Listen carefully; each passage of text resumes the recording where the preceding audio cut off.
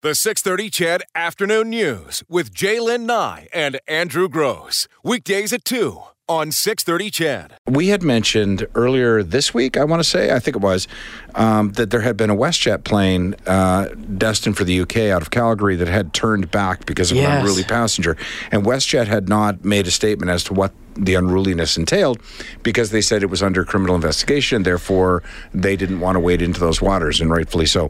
We know now. We do know now, and it's interesting because one other small tidbit of a fact is I had said that if you looked at the path of the plane as it returned to Calgary, that it seemed to crisscross back and forth over Alberta before returning, and a number of our listeners said dumping fuel. It turns out they didn't dump fuel. They landed with a full of fuel.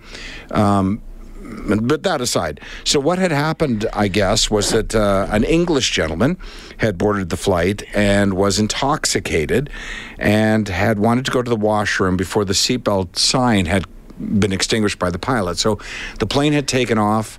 It was starting its journey, and he had wanted to get up and apparently was told by a flight attendant to sit back down again. You can't, just wait. And he became belligerent. He lost it. Right. So he was very upset about that. That in and of itself did not turn the plane back. But a woman sitting next to him or adjacent to him said, look, it'll just take a few minutes. I was trying to sort of calm him down. And apparently he got very belligerent with her to the point where, once safe to do so, flight attendants moved her to another seat to get her away from him. Yeah. They were worried about her. They were worried. Yeah. And at that point, I guess they were keeping a pretty close eye on him. And the behavior continued. So the captain made the decision to return the plane to Calgary. Now, what's happened since then, and he's been charged, by the way. Now, the only other story that's come out of this as a result of that, though, is that the woman in question who got moved is now... She's a little ticked off. She's upset with WestJet. And the reason she's upset is, first of all, she feels that WestJet should have noticed, identified, and refused to allow him to... board the plane, yeah. And that secondly, when they landed in Calgary, she was identified to police as someone who had been involved and could provide some additional information. So therefore, police questioned her at the airport. Now, keep in mind, they're in a secluded area. The police enter, arrest him, and start talking to her.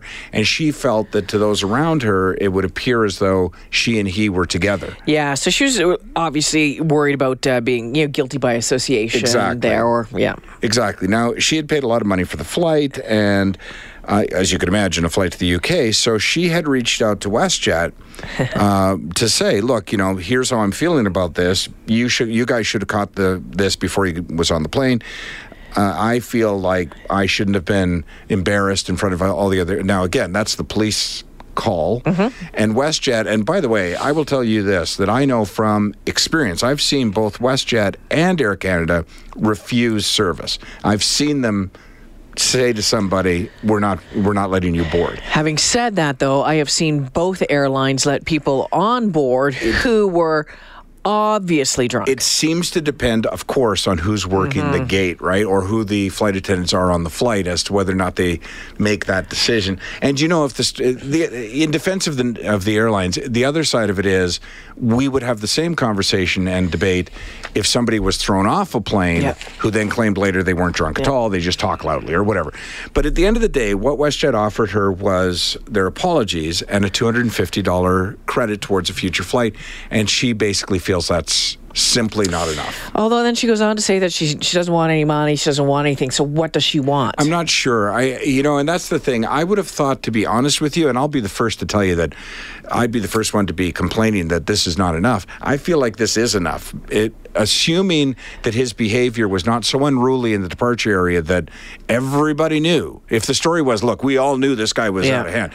If he remained quiet and was civil until he got onto the flight, and then it was the fact he had to go to the washroom that made his brain explode. I don't know how you can blame the flight attendants for that.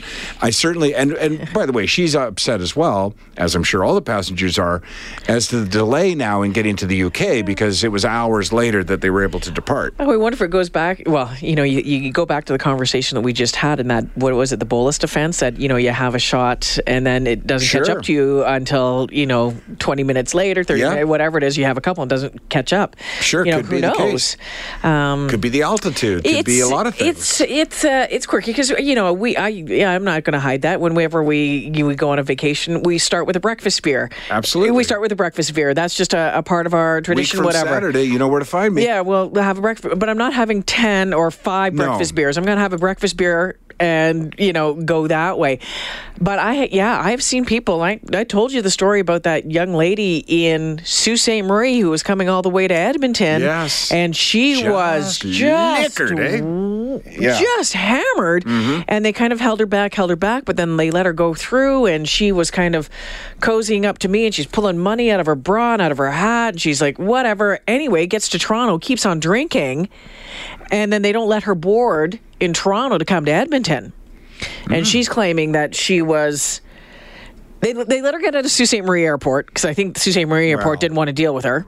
Well, and it's cruel to leave someone in the Sault Ste. Marie Airport. I mean, it's the size of the studio. Exactly. But then she was left in Toronto, and she was claiming that she was coming out here to see her something. Her grandmother had died, but she wasn't. She was coming out to meet a guy that she'd met online.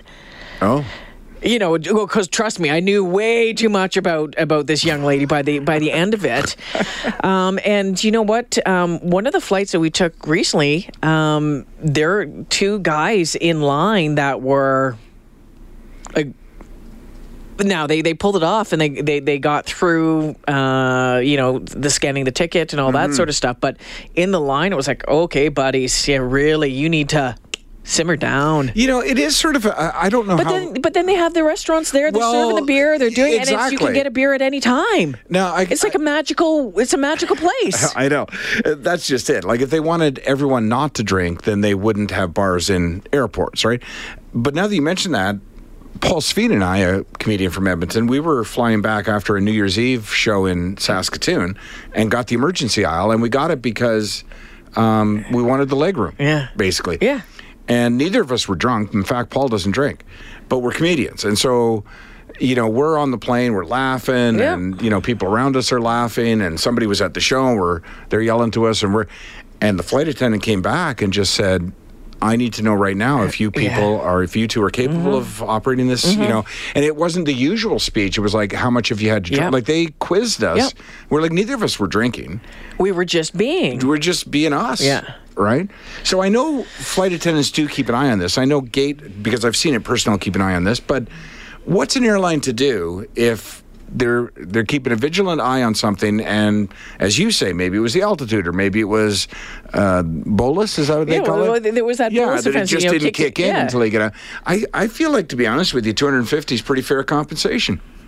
Because it would be no different than weather turning the plane back. Nobody else got compensation on the plane, by the way. Nobody, just her, right. So, and she's saying it's not the same as weather because, weather's something you can't change, but behavior of the passenger is something you could have anticipated. That's her argument. And like you say, I don't know if she's setting herself up for the lawsuit that's going to follow or if she's just wants to be heard.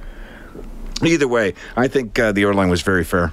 While still on the topic, while we still have just a small amount of time, listen to this. Speaking of drinking and flying, Frontier Airlines. Now, there's no cash. Okay, can I just... No! There is no way. This was when I saw this story. What my partner is reacting to. My blood pressure. I thought of you right away. It was like, I know. I couldn't wait to send it to you because I knew the back of your head would blow off. So you know how you pay for everything on an airline these days? There's no cash anymore. It's all credit card or debit card or whatever. So now on Frontier Airline, and they're the only ones doing this, when you go to pay for your drink or your food or whatever it is you're purchasing, they've added a tip option like you would get at your door with a pizza. So how much would you like to tip? 10, 15, 25, own amount, whatever. Frontier Airlines is urging you to tip your airline flight attendants. This is so wrong on so many levels. Now, the union is against it. The union's against it. The union of flight attendants is against it, not just Frontier's flight attendants. Most flight attendants are apparently against this. Many claiming that this is an opportunity for Frontier to pass yet another cost on to the customer that they should be paying. So they said, pay us a wage. A decent wage, right? I'll tell you the biggest problem I have with it, though, is probably not the one that you have with it. My biggest problem is this, that they have spent the better part of a decade convincing passengers that these are not waiters and waitresses. I was just going to say the same thing. You take it, you're bringing them, and I don't want to say bring down to that level, but you're taking them back. But you're taking them back to to stewardess, coffee tier me, whatever that exactly. And I think that's wrong because they've worked hard to establish that they're an intricate part of the crew. Here for your safety. Well trained. Trust us. Yes, and then you're saying, tip you for my beer. And here's a couple of bucks for the beer you brought me. And that on top of the fact that everything costs something plus now these days, right? But I mean, I would have no problem. I've never flown, nor do I intend to fly Frontier. But if I were to be handed that, that'd be a big no for me. I'd have no problem. I'd probably say something to the person. I'm like, really? See, I'm not that. Because I'd be curious to know how they feel about it. Yeah. And they have to pool the tips now. And so here's the other thing. No, they used to have to pool the tips. They used to have to pool them, and now some people apparently, getting more tips than others, they've decided not to pool them anymore because, the people who are getting good tips. And now, what does that turn you into as a flight attendant? Like, can I get you anything else? It goes right back to that. Yeah. Let's inch that skirt up a little bit. You know what I mean? Like, it's just, I don't like it. You need your shoulders rubbed? I'm the guy, I thought you were asking me. I'm the guy who, when they ask you at the cashier, would you like to donate $2 to this or that, who says no, because I have the things that I donate to. Yeah. I'm the guy who puts my own amount in on the tip because I don't need you to do the math for me, and I'm not necessarily going to tip you. I never tip. There's a lot of places I never tip, and one of them's an airline. It's just, I looked at that and went, oh my God, I got to send that to Jay. I've paid enough for this flight. Yes. Like way too much for this flight. I'll throw you $5 if you can get me another foot of leg space. Is that possible? Butt space. Sure, I'll drop you at 20 if you can move me up to business class. I mean, there's some areas that we can negotiate here, but not for bringing me a beer. Like, my goodness. Yeah. So heads up if you're traveling on Frontier Airlines in the next little while. Tip option on the machine. The 6:30 CHED Afternoon News with Jay Lynn Nye and Andrew Gross. Weekdays at 2 on 6:30 CHED.